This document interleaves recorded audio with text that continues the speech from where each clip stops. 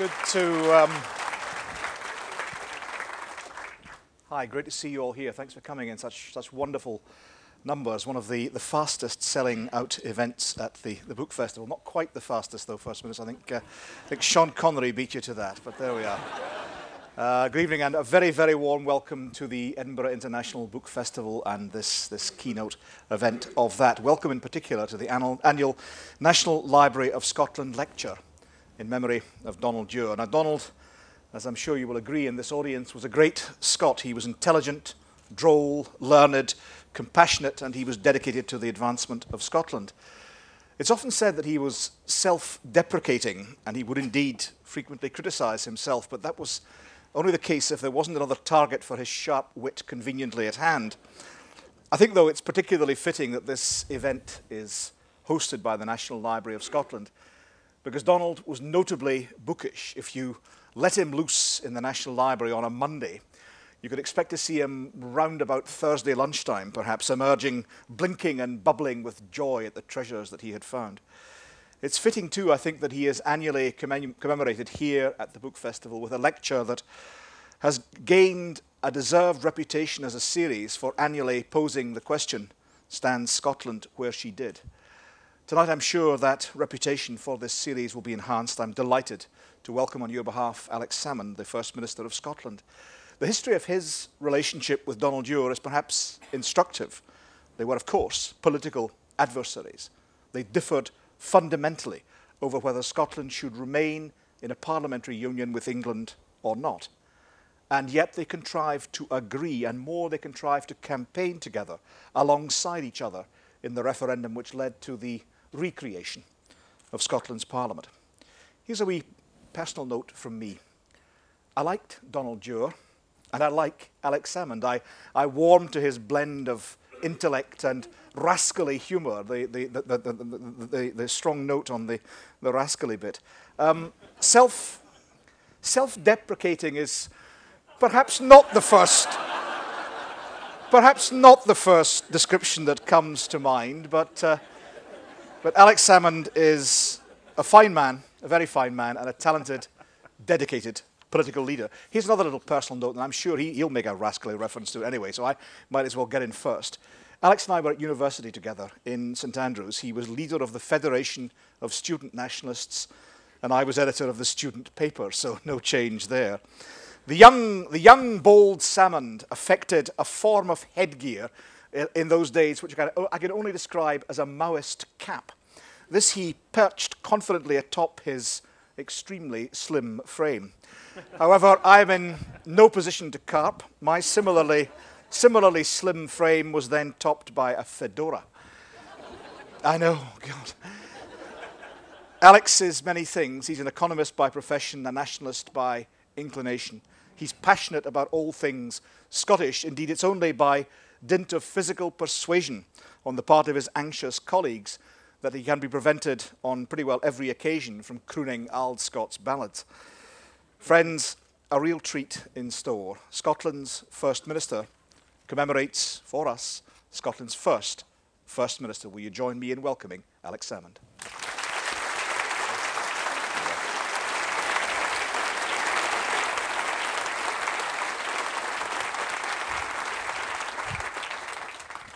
Well, Brian, thanks very much. I'd forgotten about the fedora. Luckily for you. Well, actually, unluckily for you, because I didn't actually have that in my remarks, Brian, and now everybody's heard about it anyway.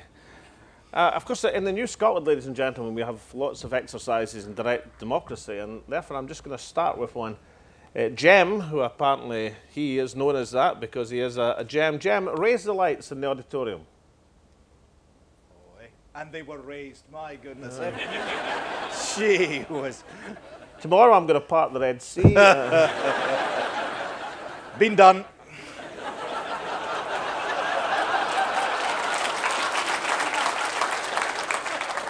It won't stop me doing it again, Brian. It's what the BBC call a repeat.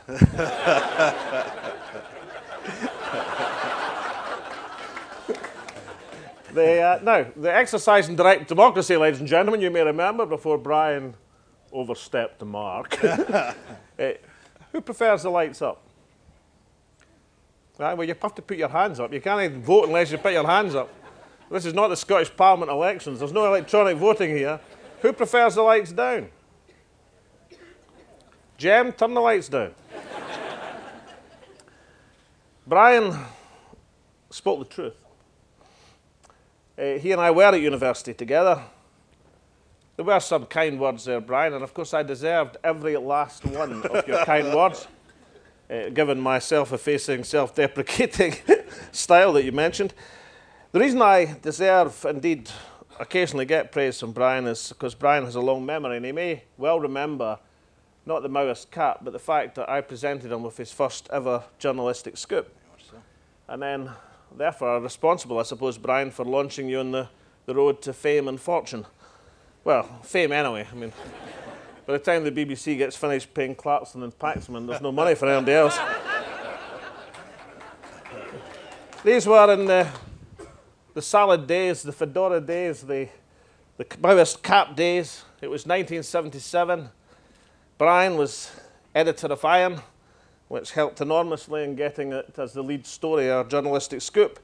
The positioning in the paper was absolutely, the story, if I remember, appeared in a joint byline of, I can't remember whose name appeared first, Brian, and these things were kind of important because it was a mere 5 years after Woodward and Bernstein blew open the Watergate scandal. But the headline, which was later repeated word for word in the Dundee Courier and Advertiser, that was on page 7, but that was the lead news story in these days. No such thing as anything but adverts in the front page of the Courier in these days, was, quote, "Secret Files Scandal Exposed." And it concerned, of course, the outrage of Scotland's oldest university keeping tabs on potentially disruptive students. There was a modicum of vested interest for Brian and I in exposing this story, it should be said. Now, in my defence, in my position now as First Minister of Scotland, I now realise, which I didn't then, that the huge difficulties this freedom of information stuff is, and in retrospect, I can find and see that it was an entirely sensible precaution by the university authorities, was dressed up by Brian to look like a major sinister conspiracy. And it was only then, I think, Brian, that I realised the glittering prizes of journalism weighing late for you. And I couldn't possibly hope to compete in a field which required such prodigious quantities of completely unscrupulous use of talent. Incidentally, ladies and gentlemen, some of this passage shouldn't be taken entirely seriously. But it is one thing that Brian said is absolutely correct, and that is that it's an honour to deliver this year's Donald Dewar Memorial Lecture, just as it's an honour to follow in Donald's footsteps as Scotland's 4th First Minister. I'd like to thank the Edinburgh International Book Festival for inviting me here this evening. I know it's a special year for the Book Festival, falling as it does on the 500th anniversary, the first book ever printed in Scotland. The National Library has a fine exhibition of 500 years of the printed word in Scotland. To my knowledge, the first collection bringing together Napier's Logarithms, the Encyclopaedia Britannica, and the Beza Annual. As a loyal Dundee United fan, Brian has read the Beza more than he's read the Encyclopaedia Britannica. In fact, you've had quite a few Bezas playing for you. But the Edinburgh Book Festival, the largest festival of its kind in the world, now celebrating its 25th year, can look with great pride and success. And looking across from Bute House, I always marvel at how this part of Edinburgh is transformed. I mean, with all the festival venues, I think this is the one that's transformed more than any other. And as you walk round the book festival, you do actually come into a totally different world, quite a wet world, I noticed this afternoon, but nonetheless, it is absolutely transformed. And of course, we can take great heart from the success of Scottish writers enjoying worldwide recognition. Now, next week, as Brian mentioned, we have the pleasure of welcoming a new literary star to Scotland, albeit a well-kent face, when Sean Connery launches his autobiography. Now, of course, that event has indeed been the draw of the book festival. I realise that those here this evening obviously couldn't get a ticket to the main event next week. However, I'll comfort myself by thinking that second billing to Sean, just like fourth billing to Donald Dewar, is no disgrace. Tomorrow, I and the Cultural Minister, Linda Fabiani, will be meeting the International Media Corps, who have set up shop and camp in Edinburgh for most of this month. We'll talk to them about the continued and growing success of the world's greatest cultural festival, and we'll use the opportunity to give even greater exposure to our plan for homecoming celebrations next year. Now, I did a national conversation event in Pitlochry this afternoon, and I asked the audience in Pitlochry Town Hall how many had heard of the homecoming, and I was delighted, in fact relieved, because there were several journalists here, that about 80% of the folk in Pitlochry immediately put their hands up. So I think this is something which is capturing the imagination in Scotland. There's a nice booklet that I can arrange for anybody who wants to see. Next year, of course, is the 250th anniversary of the birth of Robert Burns, Scotland's national poet, something by definition that happens 250 years, every 250 years, and therefore is something which by definition is particularly special. The National Bard has had a bit of publicity in the last week. Not entirely on message, I thought, thanks to the aforementioned extremely well-paid employee of the BBC.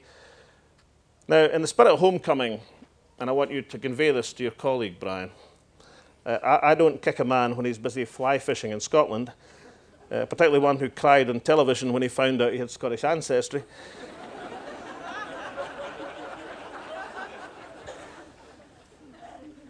I was thinking that was Jeremy's most human moment. However, I'm merely going to state I've got absolute confidence that in 200 years in Mayor, of course, there are bound to be, there must be, there certainly will be international celebrations of Jeremy Paxman's suppers. What is certain is that next year, from Burns Night to St Andrews Night, there'll be 100 national events around Scotland, from the southwest of Scotland to Shetland, and 5 themes of Burns, of Scottish culture in its broadest sense, of endeavour and science and innovation, of whisky, of golf. And in the 5 themes, we'll seek to attract the 40 million first, second, third, fourth, fifth, sixth generation Scots around the planet, and their friends. That's about another 40 million. Anybody that's been to Saltcoats on a rainy Sunday, they'll do just fine. There is, and we wouldn't be Scottish if there wasn't method in our madness, there is a financial goal at the end of this. This is an opportunity, I feel, to turn what might be a tourist recession next year into a visitor boom.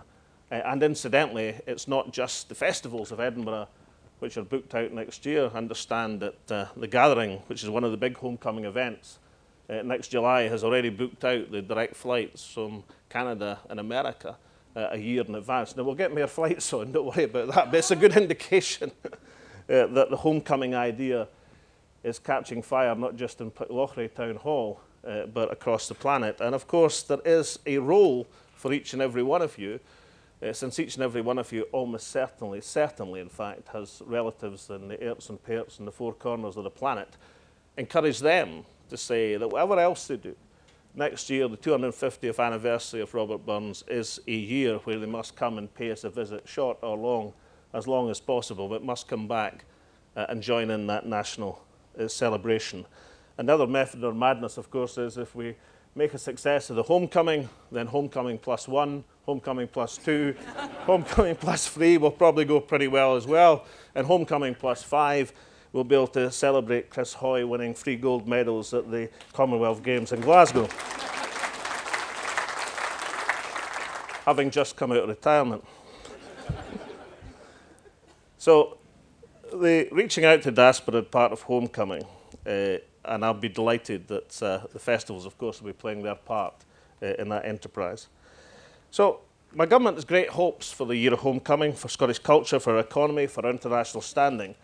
And I can say, ladies and gentlemen, with total confidence that the pride and ambition of homecoming would have struck a chord with Donald Dewar, because Donald Dewar was above all a proud Scot. Born in Glasgow, he was one of a golden generation of debaters trained at Glasgow University, the likes of Ming Campbell, the late John Smith, my own special advisor, Professor Neil McCormick, people who were drawn to a life of very substantial public service. Donald was an outstanding parliamentarian over more than a quarter of a century as a Westminster MP, his time in the Cabinet, as First Minister of Scotland. But for all his many achievements, I'm certain that Donald's proudest moment surrounded his return home in helping to reinstate the Scots Parliament and of leading this country as the First Minister. He was certain that the gaining of autonomy for Scotland would only strengthen this country and its people, and that Scotland's potential would grow and strengthen as time went on, and so it is proving. And I think in Scotland today we see a country not intimidated by its present constitutional position. We see a restless nation in the best sense, a new energy, a new confidence, a people and a parliament joined with a new ambition. And looking forward, I hope, to the possibilities of future constitutional change. Now, Donald and I were never close friends.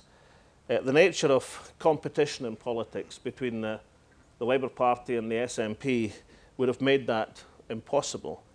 However, we had one brief period, but I think quite significant period of very close cooperation in the run-up to the devolution referendum of 1997.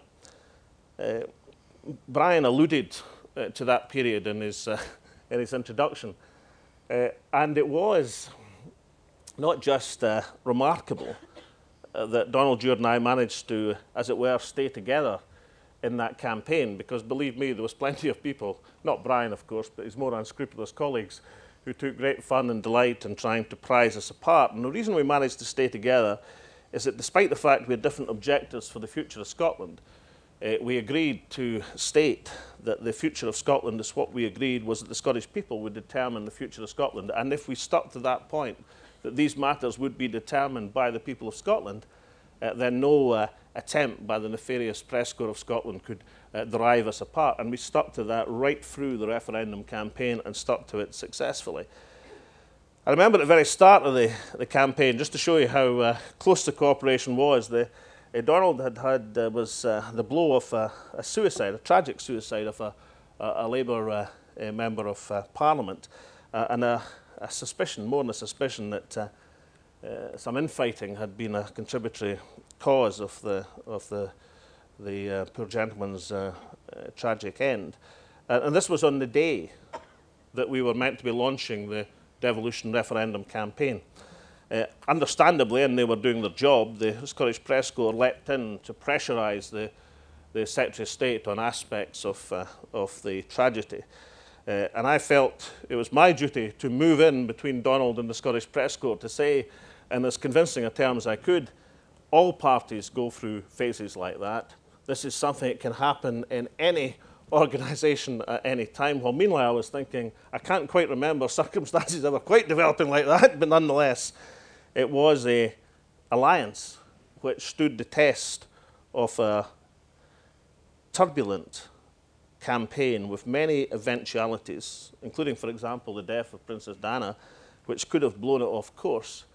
But I found that period of cooperation with Donald Dewar extremely fruitful, not just in terms of what we managed to do together, but also extremely fruitful in terms of what it made possible for Scotland. I like to think that beyond party interest, and incidentally, party interest is not a mean or unreasonable thing for a party leader to consider. It is actually something which is the duty of a party leader to consider. But beyond party interest, we were convinced, Donald Dewar and myself, that the joint campaign in the referendum was in the national interest. It was simply, ladies and gentlemen, the right thing to do. Indeed, Donald once said later to a real friend of his, Lord Elder, that the process of devolution was like holding on to the back of a tiger, but it was, quote, the right thing to do. He delivered many fine parliamentary speeches, but I think without any question, the outstanding speech was at the opening of the Scots Parliament in the Mound. That's the first official opening of the Scots Parliament. And I just want to read you a small section of that speech just to understand the scale and the quality of what we're talking about. Donald said this. He said, "This is more than about our politics and our laws. This is about who we are, how we carry ourselves. In the quiet moments today, we might hear some echoes from the past. The shout of the welder and the din of the great Clyde shipyards. The speak of the Mearns with the soul in the land. The discourse of the Enlightenment when Edinburgh and Glasgow were a light held to the intellectual life of Europe. The wild cry of the great pipes, and back to the distant cries of the Battle of Bruce and Wallace. The past is part of us, but today there is a new voice in the land, the voice of a democratic parliament, a voice to shape Scotland, a voice for the future." Now, ladies and gentlemen, there is nothing of party or faction in these remarks. It's a call to history in order to face the future. The sense that Scotland as a nation has the maturity and confidence to calmly weigh the arguments and make our own choices. Now, we often think, and I often think of these choices when I talk about the right of the Scottish people to choose, I think of these choices as being about the Constitution.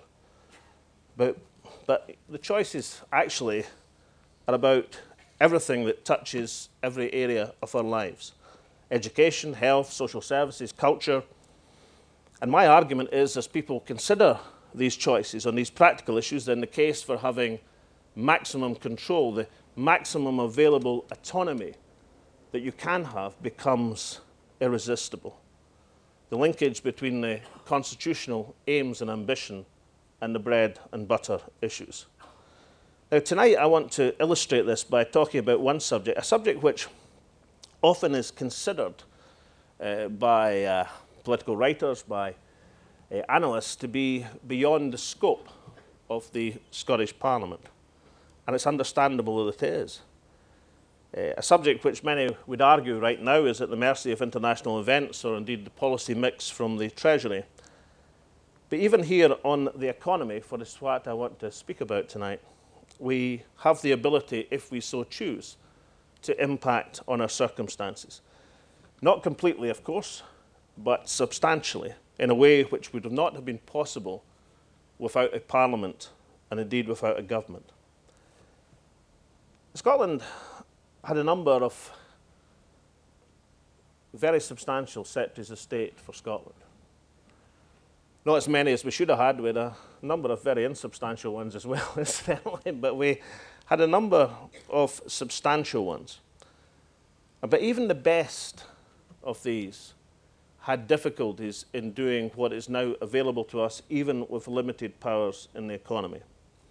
If you take Tom Johnson, for example, the post-war Labour Secretary of State, Tom Johnson had a vision, had many visions actually, but one vision was to harness one of the great natural resources of Scotland, the water of Scotland, and to convert that into power for the Highlands, to bring the Highlands communities into the 20th century, using that endowment from hydropower to complete or stimulate the economic development of these parts of Scotland. It was a fantastic vision.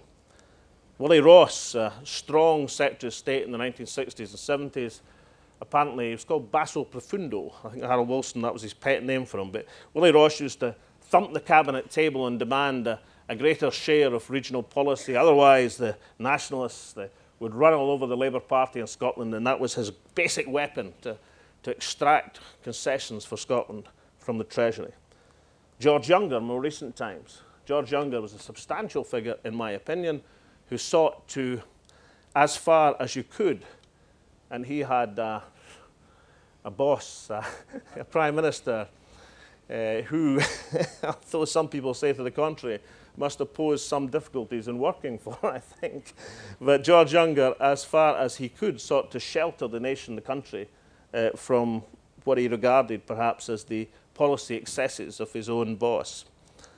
But none of these people, however substantial, were in a position to respond to, never mind to shape, big economic challenges, however substantial.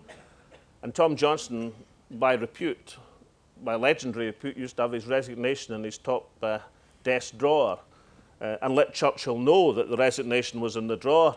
And if he didn't get his own way on certain things, then the resignation would be coming out. And Churchill, who was right through the wartime, was was fearful of an uprising in the Red Clydeside, as had happened in terms of industrial action in the First World War, in which he'd been involved, thought or gave sway to Johnston and gave him latitude over a number of things. But despite the fact that these were big figures, they didn't have the same scope as we now have to attempt to shape and to change and to affect our environment. They were, at the end of the day, place people of the Prime Minister. They were not elected on a democratic mandate. They had the ability or the right or the discretion to pursue distinctive policies in the interest of the people. They could lobby, they could campaign, they could make achievements, they could protect, but they hadn't the democratic authority in which to develop distinctive policies for the country. Now, we face as a country economic challenges, and some of these we face in common with the Western world. We also face a situation where our determination over macroeconomic policy, over the setting of interest rates, over the fiscal balances is extremely limited. But nonetheless, I think it's right and proper that the government, that is the Scottish Government, commits itself to focus our efforts towards a single overarching purpose of increasing sustainable economic growth in Scotland. And that applies in these tough times even more than it's pertinent in easier times. So we'll do our utmost to support and sustain economic growth, to work with the UK government to relieve the pressure on households and businesses across the country. And more than that, I want to restate a basic contention of the government, that there is every reason to be confident in the future of the Scottish economy, our workforce, our businesses, and this country's ability to define and seize new economic opportunities. Now, all of us this evening are familiar, whether from Scotland or from much further afield, of the global slowdown, increasingly of potential recession. I was in America last autumn, when the R word, the recession word, was first used by a major public policy official. Last week, we heard the Governor of the Bank of England use the R word for the first time as a major official. Growth in the advanced economies is faltering. In the euro area, output has fallen, albeit slightly, for the first time since the inception of the single currency. Growth in the United States remains marginally positive, but inflation is rising sharply. Having said that, the recent appreciation of the dollar is an indicator that the aggressive interest rate cuts has underpinned confidence in the economy, but the woods are still dark and deep, as anyone here with stocks in the United States market will know from the events of this afternoon. Meanwhile, the Governor of the Bank of England has said that growth in the UK could be flat in the coming year. The R word has now been mentioned by the Governor. The impact of the global credit crunch affecting financial markets, from the most complex derivatives to the simplest loans and savings accounts, and the understanding of it are reasonably well known. The effect of higher prices for key commodities pushes up the cost of household basics of food and fuel. In my view, incidentally, the impact of that was the determining factor in the Glasgow East by-election of a few weeks ago. Across the United Kingdom over the last year, according to the Office of National Statistics, petrol prices have risen by a quarter, the cost of food has increased by 10%. And that's fed through to general inflation, currently running at 4.4%. The Governor of the Bank says it will go over 5%.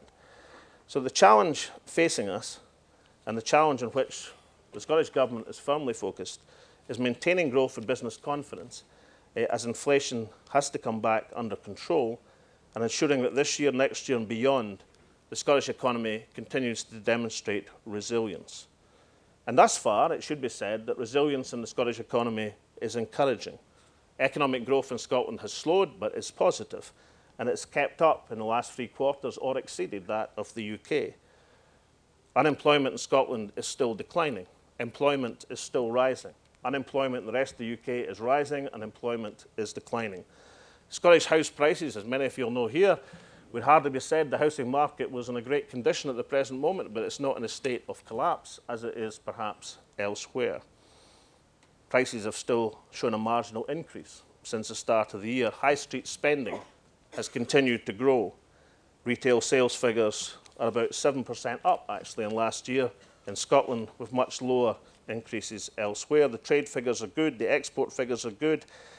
In the renewable energy sector in Scotland, there's been £2 billion of investment announced in the last 4 weeks. And among other similar new developments, Scotland's population has reached its highest level since 1983, something for which my government claims absolute and complete credit, although I understand there's been some cooperation from other people in the community.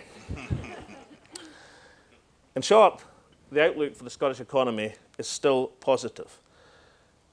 We're not insulated from the effects of global slowdown. We are resistant, but we're not immune. And you don't have to go too far to see the impacts of the credit crunch, the construction market, the financial sector. Hopefully some of the bitter pills that are being swallowed now will help medium-term recovery. Despite the recent fall in oil prices, higher energy prices are here for the long term. That in turn perhaps will support the transition to a lower carbon economy in Scotland powered by clean and green energy. But adjustment, economic adjustment, as many families know, can be extremely painful. Now, the case I want to make tonight, with active and judicious intervention, the effects can be limited or mitigated. And that can be done even in a context of the Scottish Government having limited economic powers. We have to recognise that much of what we do should be to call on those who are charged with the responsibility to do it to take more serious action than they've done thus far to boost the economy. One idea gaining credibility at Westminster at the present moment, supported, for example, by the All-Party Enterprise Committee, is a windfall tax on energy suppliers, with the proceeds used to shelter people at risk from fuel poverty. The rationale is clear. The big energy companies have made windfall gains from carbon trading schemes. It is reasonable to expect the people to benefit. There is some good news for the Chancellor in higher oil prices. He's getting an extra $5 billion estimated in proceeds for the North Sea. I think it would be entirely reasonable for Scotland to have a share of the windfall gains.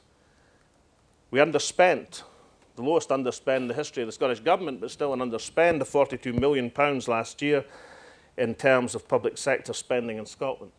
42 million is not an enormous sum in fiscal terms. It would be very handy at the present moment to help manage the impact of rising energy prices across the public sector. Fifth, we argue for the UK Government to take serious action in terms of liquidity in the financial system and the housing market. John Swinney, the Finance Secretary, sent a letter to the Chancellor a couple of weeks ago setting out our views and hopes across a range of issues. There hasn't been much response to date, it should be said, but I'd be extremely hopeful, given the political imperative generated in Glasgow East with further political challenges to come, that we'll see a distinct change in direction over this autumn. And action is required if the economy is not to move into recession.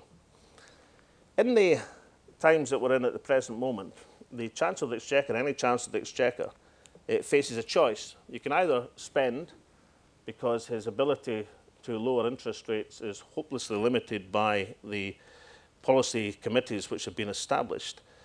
But you can either spend to stave off recession, or you can spend to finance recession. I think spending to stave off recession is much, much better. And particularly at the present moment, an attempt to shelter people from rising energy costs, it would have an effective response both in economic terms in restricting inflation and also helping to prevent the economy moving into a wage cost spiral, which would be the alternative. There is much to be done, ladies and gentlemen, and it's right and proper that the Scottish Government articulates the actions that are required by those who are charged with the responsibility. So the key levers of economic responsibility lie elsewhere. But we have discretion in Scotland. Not total discretion, not even majority discretion, but still discretion. And we have discretion which we would not have if we didn't have a Parliament and a government. Some of the actions that have been taken over the last year look and balance remarkable for their foresight. The freezing of the council tax is a rather good thing when consumer spending is taking a hammering elsewhere. I listen occasionally to phone-ins, sometimes even on the BBC, Brian. And when people south of the border go through the litany of things that are increasing, food prices, energy prices, council tax rises, Well, the same things apply in Scotland apart from the council tax rises, and the fact that they don't apply in Scotland is actually one of the reasons why retail sales in Scotland look rather better than they do elsewhere in the country. Similarly, there are 150,000 small businesses in Scotland who are currently benefiting from a reduction or the elimination of their business rates burden. Rather handy when the bills are thumping through their letterboxes in the same way as they're thumping through the letterboxes of individual families in the country. And one of the reasons why the employment situation in Scotland looks rather better than it does elsewhere in the country. But the government, even with limited taxation power, is determined to do more. We cannot, as a government in Scotland on a fixed budget, change the scale of government spending in Scotland. We don't have that ability, no more than a local authority has that ability. That is part of the current constraints under which we operate. But we can change the timing of certain aspects of that spending. And in life and politics and economics, timing counts for a very good deal. And that is why this summer the Scottish Government reviewed what measures we could take quickly to address current financial difficulties. The result of the review is a programme of measures to help Scotland meet the immediate economic challenges, to promote growth, to support business confidence. And of course, we'll continue to examine, particularly for our partners in local government, what more we can do. Now, that programme, ladies and gentlemen, has four main aspects. Firstly, to focus capital spending in Scotland to support growth. Secondly, adjusting the planning and regulatory environment to help both business and individuals. Third, taking action to boost confidence, sort of action that's epitomised by the Homecoming Initiative for next year. And fourth, alleviating the effects of rising energy prices and promoting energy efficiency. Now, one of the chief priorities is to improve the housing stock in Scotland, a central part of our ambitions which are necessary to improve in the long term Scotland's rate of sustainable economic growth. A few weeks ago, my Deputy First Minister, Nicola Sturgeon, announced major reforms to deliver lasting improvements in the housing system and market in Scotland. Today, however, and tonight, I want to announce how we're going further. We set out a number of measures in a document published today in support of affordable homes, first-time buyers, homeowners under pressure from the credit crunch. As a critical part of that initiative, we're bringing forward up to £100 million from our overall affordable housing programme, £100 million to be spent this year, which otherwise would have been spent in later years. Some 60 million of that can be committed now from government programmes.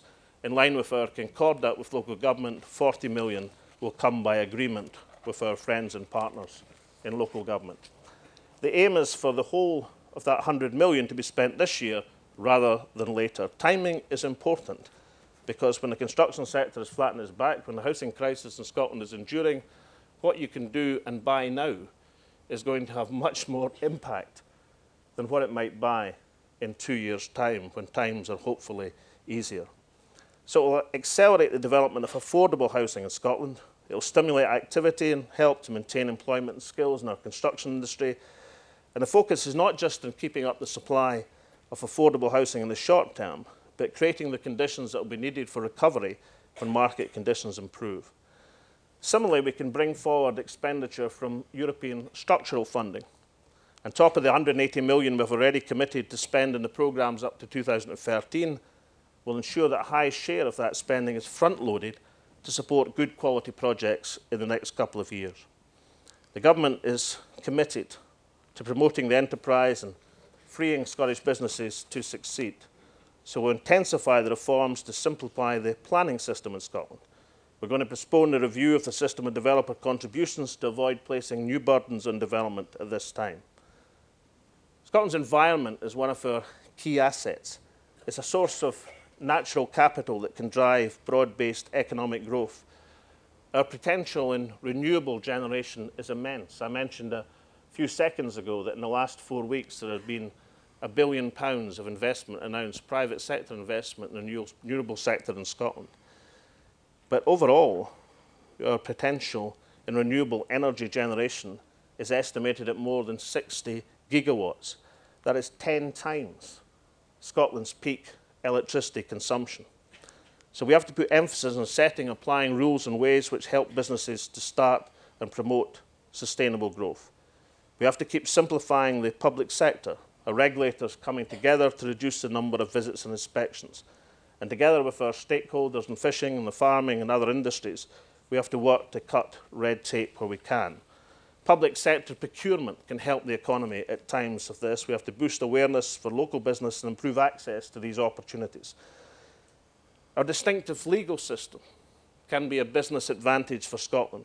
We can opening up the market and promoting new international opportunities for a world-class legal service. Ladies and gentlemen, these reforms show the government's commitment to sustaining growth and employment. And across the economy, we work to support confidence, particularly in sectors of competitive advantage. The tourism initiative and the homecoming celebrations is an example of that. In financial services, I'll be bringing together the key players, including the mortgage lenders, to examine the scope for easing the supply of credit to household and businesses.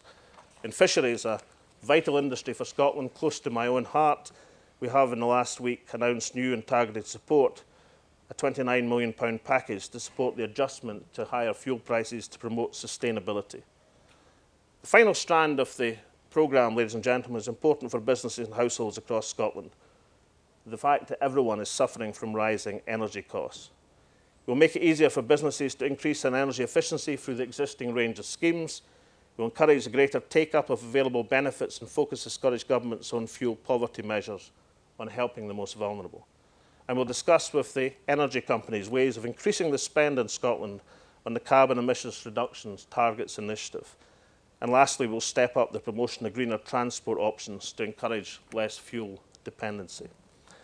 Now, I've gone through these things in some detail because I want to demonstrate that even in a subject like the economy, even in difficult times and tough times, even in an area where we have, in taxation terms, 15% control of our fiscal position, there's plenty that can be done, that should be done, that must be done in order to affect and to change our circumstances.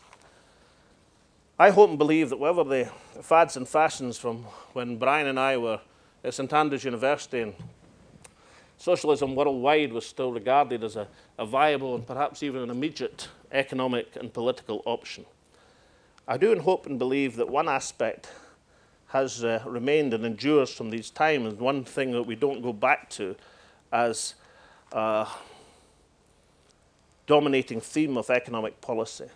And that is the idea that there is nothing that can be done to affect the economic cycle, that the economic cycle is something which is given in terms of overall financial markets, and that the politicians who are elected, the governments who are entrusted with responsibility, are actually helpless victims, as are the people, of these fluctuations in the economic cycle. I hope we never go back to an age where that is believed with any credibility, because long before the idea of planned economies was being debated, there were economists like John Maynard Keynes who argued forcefully and correctly that what government does or doesn't do, particularly in tough times, affects the welfare and health and vigour of the economy in the future. That is exactly what we can do in Scotland, even with limited powers. That is the direction that we can set ourselves. Clearly and obviously, I will continue to argue, I hope successfully, in the near, not the medium term, that we should have more powers so as we can do much more of that, so as we can influence our circumstances to a much greater degree. We have to set ourselves ambitions, certainly of, by the end of this parliamentary term, of matching or exceeding the UK growth rate. We've actually done that in the last 3 quarters, but because the UK growth rate's been coming down, not because ours is going up. We have to set international standards to emulate the success of other small countries in Europe and match their growth rates. We have to recognise the strengths and resilience that exist among our economy and our people. We've got to maximise our advantages. And above all, as we consider these challenges, we should recognise that we would not be in a position to focus and to meet them unless we had that democratic heart beating at the centre of Scotland that Donald Dewar referred to. Other people internationally right now see Scotland not as backmarkers but as frontrunners. The FDI magazine has identified Scotland as Europe's place of the future over the last few months. They believe in our potential, and so must we. There's no doubt that in this decade, since Donald Dewar reopened the Scots Parliament. The nation is growing in confidence and stature. And today in the Parliament we see a different political culture struggling to emerge. The old lobbying culture, the idea that if only somebody else did something to help our circumstances, then our condition would be improved, is giving way, in my opinion, to a more open, flexible, democratic chamber based on multiple and sometimes extremely complex, but nonetheless multiple coalitions of ideas and aspirations. In our people, we see a new ambition, taking pride in its country and its potential, with the confidence to elect a government that is unashamedly puts Scottish interests first. Globally, we see Scottish companies making stride in industries and markets of the future, building a platform for future success. In short, across the whole of society, Scotland is moving forward, whatever the short-term smoke of difficulties in the economy. In government, we see these changes, we welcome them wholeheartedly. We welcome the new and confident nation. We are proud to serve it.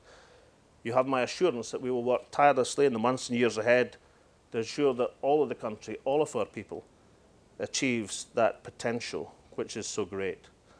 I think, ladies and gentlemen, thanks to the work of the democratic pioneers such as Donald Dewar, that whatever the constitutional configuration of our country, we can stand the opportunity to be one of the true successes of the 21st century. Thank you very much.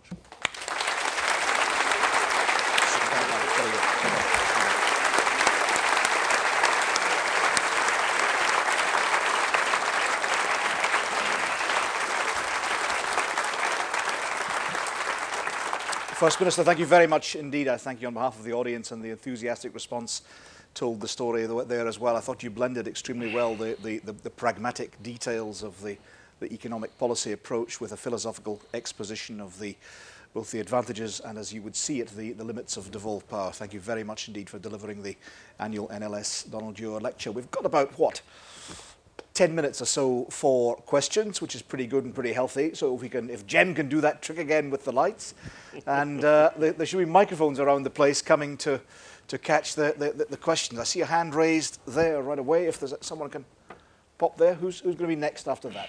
A hand waving frantically in the far corner. Let's take those two, please. Yes. Oh. No, the gentleman there that's the one. Thank you. Hi, Alex. If the Macron report in the 70s had been made public about the oil revenue and how it benefits Scotland, where do you think Scotland would be today against where it is? In a word, Norway, probably. The Macron report is an acquaintance of mine, something I very much admire, is Dr. Gavin Macron, formerly Chief Economic Advisor to successive Scottish Office administrations, more recently a Professor and Fellow of the Royal Society of Edinburgh, a distinguished man in every regard and a very fine economist, incidentally. In the 1970s, he wrote a report, basically, I think, more than anything else, part of the Willie Ross objective of waving something and saying, look, this is going to happen unless you make certain concessions on regional policy. Well, as I was saying, I can see the requirement for government secrecy in many things these days. Well, it was, to be fair, although it was released under the 30-year rule, although a very diligent researcher helped the process by getting it out of the national records as well. But what it was is absolute dynamite in terms of Macron was arguing that Scotland, with independence, entitled to an appropriate percentage of the oil and gas revenues, would be as rich as Switzerland. Simultaneously, the unionist politicians were arguing we'd be poorer than Bangladesh. So there was something of a discrepancy between the economic advice they were receiving and the political message that they were putting out. I mean, clearly, a major oil and gas supplier, which Scotland is and will remain for the next 40 or 50 years, and incidentally, although it is arguable that there is less oil and gas to be extracted than has been extracted thus far, I mean, it's only an argument, incidentally, because I suspect that we might well find that there are greater discoveries to come. But let's just say that was true for for the sake of argument, then any realistic view of future oil prices, the economic impact over the next 30, 40 years will be substantially greater in terms of revenues, the endowment effect, than the economic impact over the last 30, 40 years. In that sense, in terms of the economy, we're less than halfway through the oil and gas potential impact. Alex, I'll draw that to a close and bring in the other questioners up here. Yes, please. Alec, you stressed the need to, and you were talking about John Maynard Keynes, to spend our way out of recession. You also mentioned the pressure on families with the CPI index at 4.5%, but the actual real one, the RPI, is at 5.5% if you include mortgages. So there is pressure there. Now, tomorrow, over 100,000 public sector workers in Scotland will be actually out on strike because they've been limited to 2.5%. Now, I know that that's Briefly, Treasury Bob, if you driven, would, please. but the point I'm making is this is actually something that the Scottish Government can do about it. It's not about something that happened 30 years ago. It's about something you could actually do something about now. Okay, what are you going to do? First Minister. Well, all my experience tells me that in an inflation environment, that there's no way to wage rise and price rise your way out of a problem. Because a wage rise will become another price rise. And every experiences we've had of inflationary pressures, wages and prices tell you that many sections of the community get left behind, those on fixed incomes, pensioners, a range of others. And yet you intervened to speed up the police pay, you intervened to assist on nurses. We intervened on the police pay. Is this not a case for distinctive treatment as well? We intervened on the police pay because an arbitration had ruled that the police were entitled to a certain amount. Now, if you take something to arbitration in a group of workers who do not have the right of industrial action, then I think the government is honour bound to accept that arbitration. If you don't like that, 2.5 is a fair offer? No, what I'm saying is that the pay policy is set in the context of Westminster. The Scottish Government and local authorities in Scotland are living on a fixed income. They cannot pursue an independent pay policy in Scotland given what's coming from Westminster. If you listen, and I know you did, Bob, to the arguments I was putting forward, I think the sensible thing for the Chancellor of the Exchequer to do is to shelter people from the full extent of cost rises at the present moment. If the government were taking action to do that, then they would find people much more understanding of the economic circumstances in wage pressures. Which is why this autumn, in my opinion, what needs to be done is sheltering people from energy cost rises which are at the source of the rise in every other commodity. And action in that respect, incidentally, would be much fairer across the community than would, for example, getting into a spiral of wage and price increases. Thanks for that, Alex. I see a hand raised way at the back there, if we can take that. That was nowhere going to get you all in, I'm afraid, but let's try and get a couple more. You don't mind going a little bit? Okay, right. Do you promise another political earthquake this time in Glenrothes? Well, I go on the Gary Player idea, you know, when he won the Masters in the 1980s at Summit. Well, what they thought then was a great age of about 45. I think it's pretty young now myself, but he was told at the end of the round, it was the most magnificent round that the journalists had ever seen, but he'd been really lucky.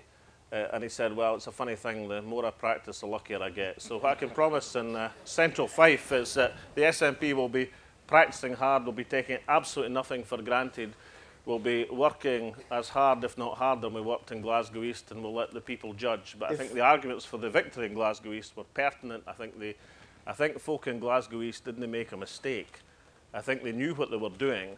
And I think, incidentally, the change in political temperature in Scotland is going to be part of the political pressure that brings about a change in economic policy to shelter people from recession. Might it also bring about a change in number 10 Downing Street? If Labour loses an election in the constituency right next door to Gordon Brown, is it the end of his premiership? Well, I said Glasgow East, I was more interested in a change of policy than I was in a change of Prime Minister, and I think I'm still of that mind. It's that you want to target the policies to change. I think that's the Do you think there would be greater pressure upon him to stand down? Well, I think he's under substantial pressure just now, but the way to relieve the pressure is to change his policies, and I think he should do that sooner rather than later. I know that Gordon was at the book festival. I don't know if did they go to Gordon's? Hands up, you went to Gordon's one. Well, some folk must have. Well done. Well done. How many have you been to, Evelyn? This is my 8th. Oh, This is a. Are you going to the Sean Connery one? Yes. oh, well done. Well, she's saving the best till last. Can I get your ticket? No, it's all good. Well, anyway, look, Yeah. Gordon doesn't have his problems to seek. Two pieces of advice: change his policies and cheer up, for God's sake. Take a hand. See a hand raised there, please. Thanks. Yep. Thanks. I'm sorry, Mr. Salmon. I wanted to disagree about you on one point. Before the election last year, one of your opponents talked about the dangers of independence, and I just wondered what other country would one of its politicians come out with a statement. So, despite what you say, I think the Scottish cringe is alive and kicking. How do you cure this condition? Briefly, if you Well, would, Alex. it may be alive and kicking, but it's not as much alive and it's not as much kicking as it once was. I think look, every society has problems in terms of how it regards itself. Every society goes through crisis of confidence. We went through a 300-year one. I believe we're getting better, all right? I believe we're on the route of recovery. I think if Scotland had a psychoanalyst, we'd be paying him off. Or her off, because they've done their job well. I think things are getting better, and one of the aspects of understanding and contributing to that is to recognise, we can look at Scotland, and we can say, I can look at Scotland, I can see 100 things that are wrong. I see a frustration every day, sometimes with myself. You should listen to my wife, what she says about in terms of the government policies. We can do that, but I also see good and better and strong things happening.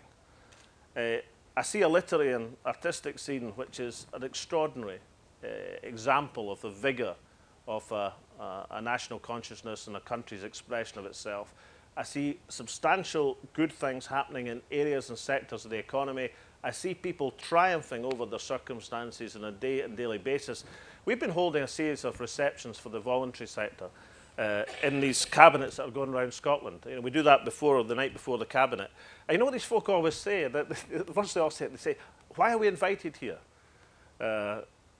Because despite the fact that they're doing exceptional work in the community, we haven't got round in many areas of life to recognising the work that people do. We hold lots of parties in Scotland, we don't do enough recognitions.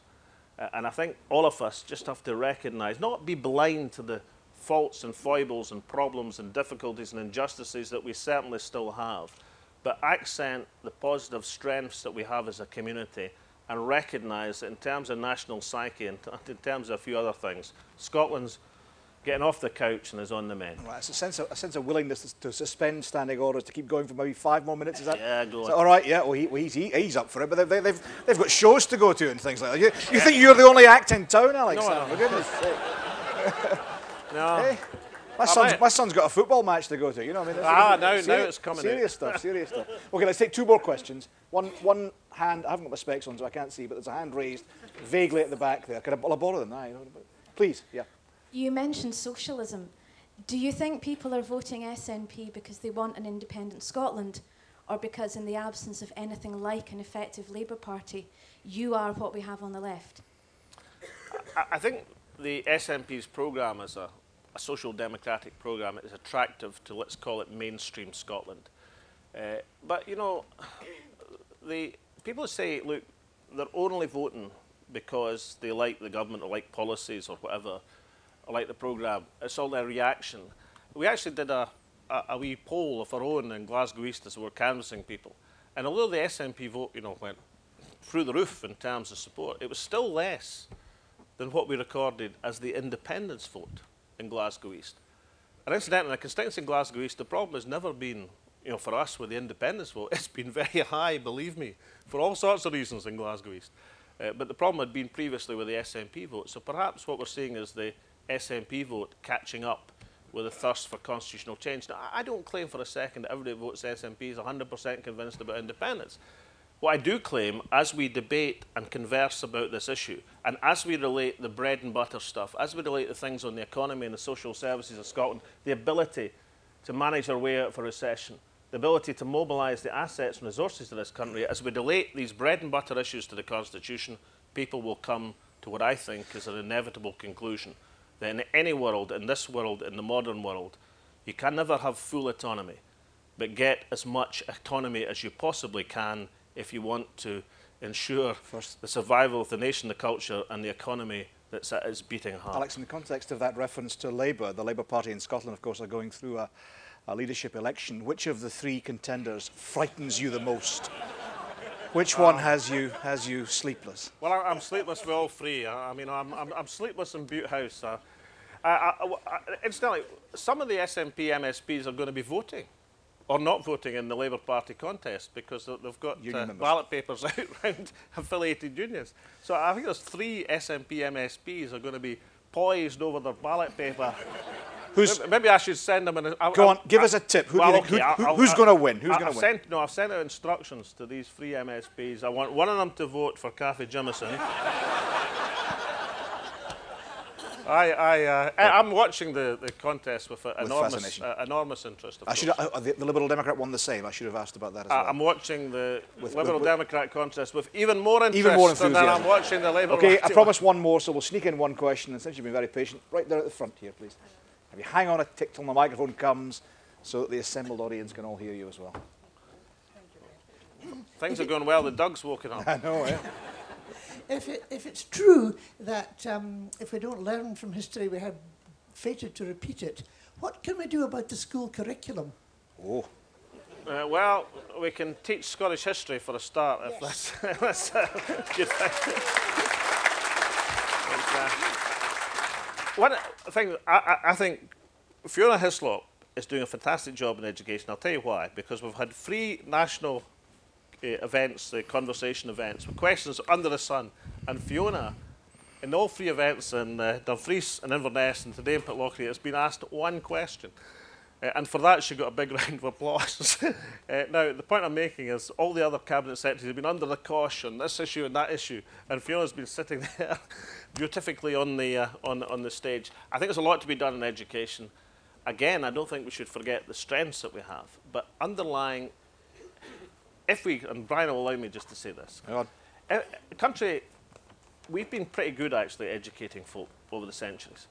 We haven't been quite as good at making sure we had an economic advantage or a competitive advantage in Scotland. And if we just educate our folk but don't have a competitive advantage, then what you produce is the best educated airport departure lounges in the world. And to a great extent, Scottish economic and political and social history, that's what we've done for a few generations. Now, what we've got to do is both. We've got to educate the people, mobilise the human capital, have that strength in our community, and have the competitive advantage so that these people, these fantastic young Scots coming forward, have the chance and opportunity to deploy their talents and skills in their own country if they so choose.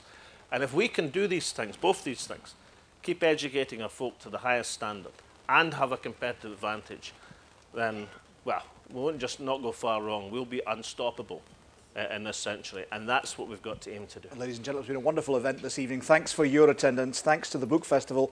Thanks to the National Library of Scotland. Will you join me in thanking Alex Salmond?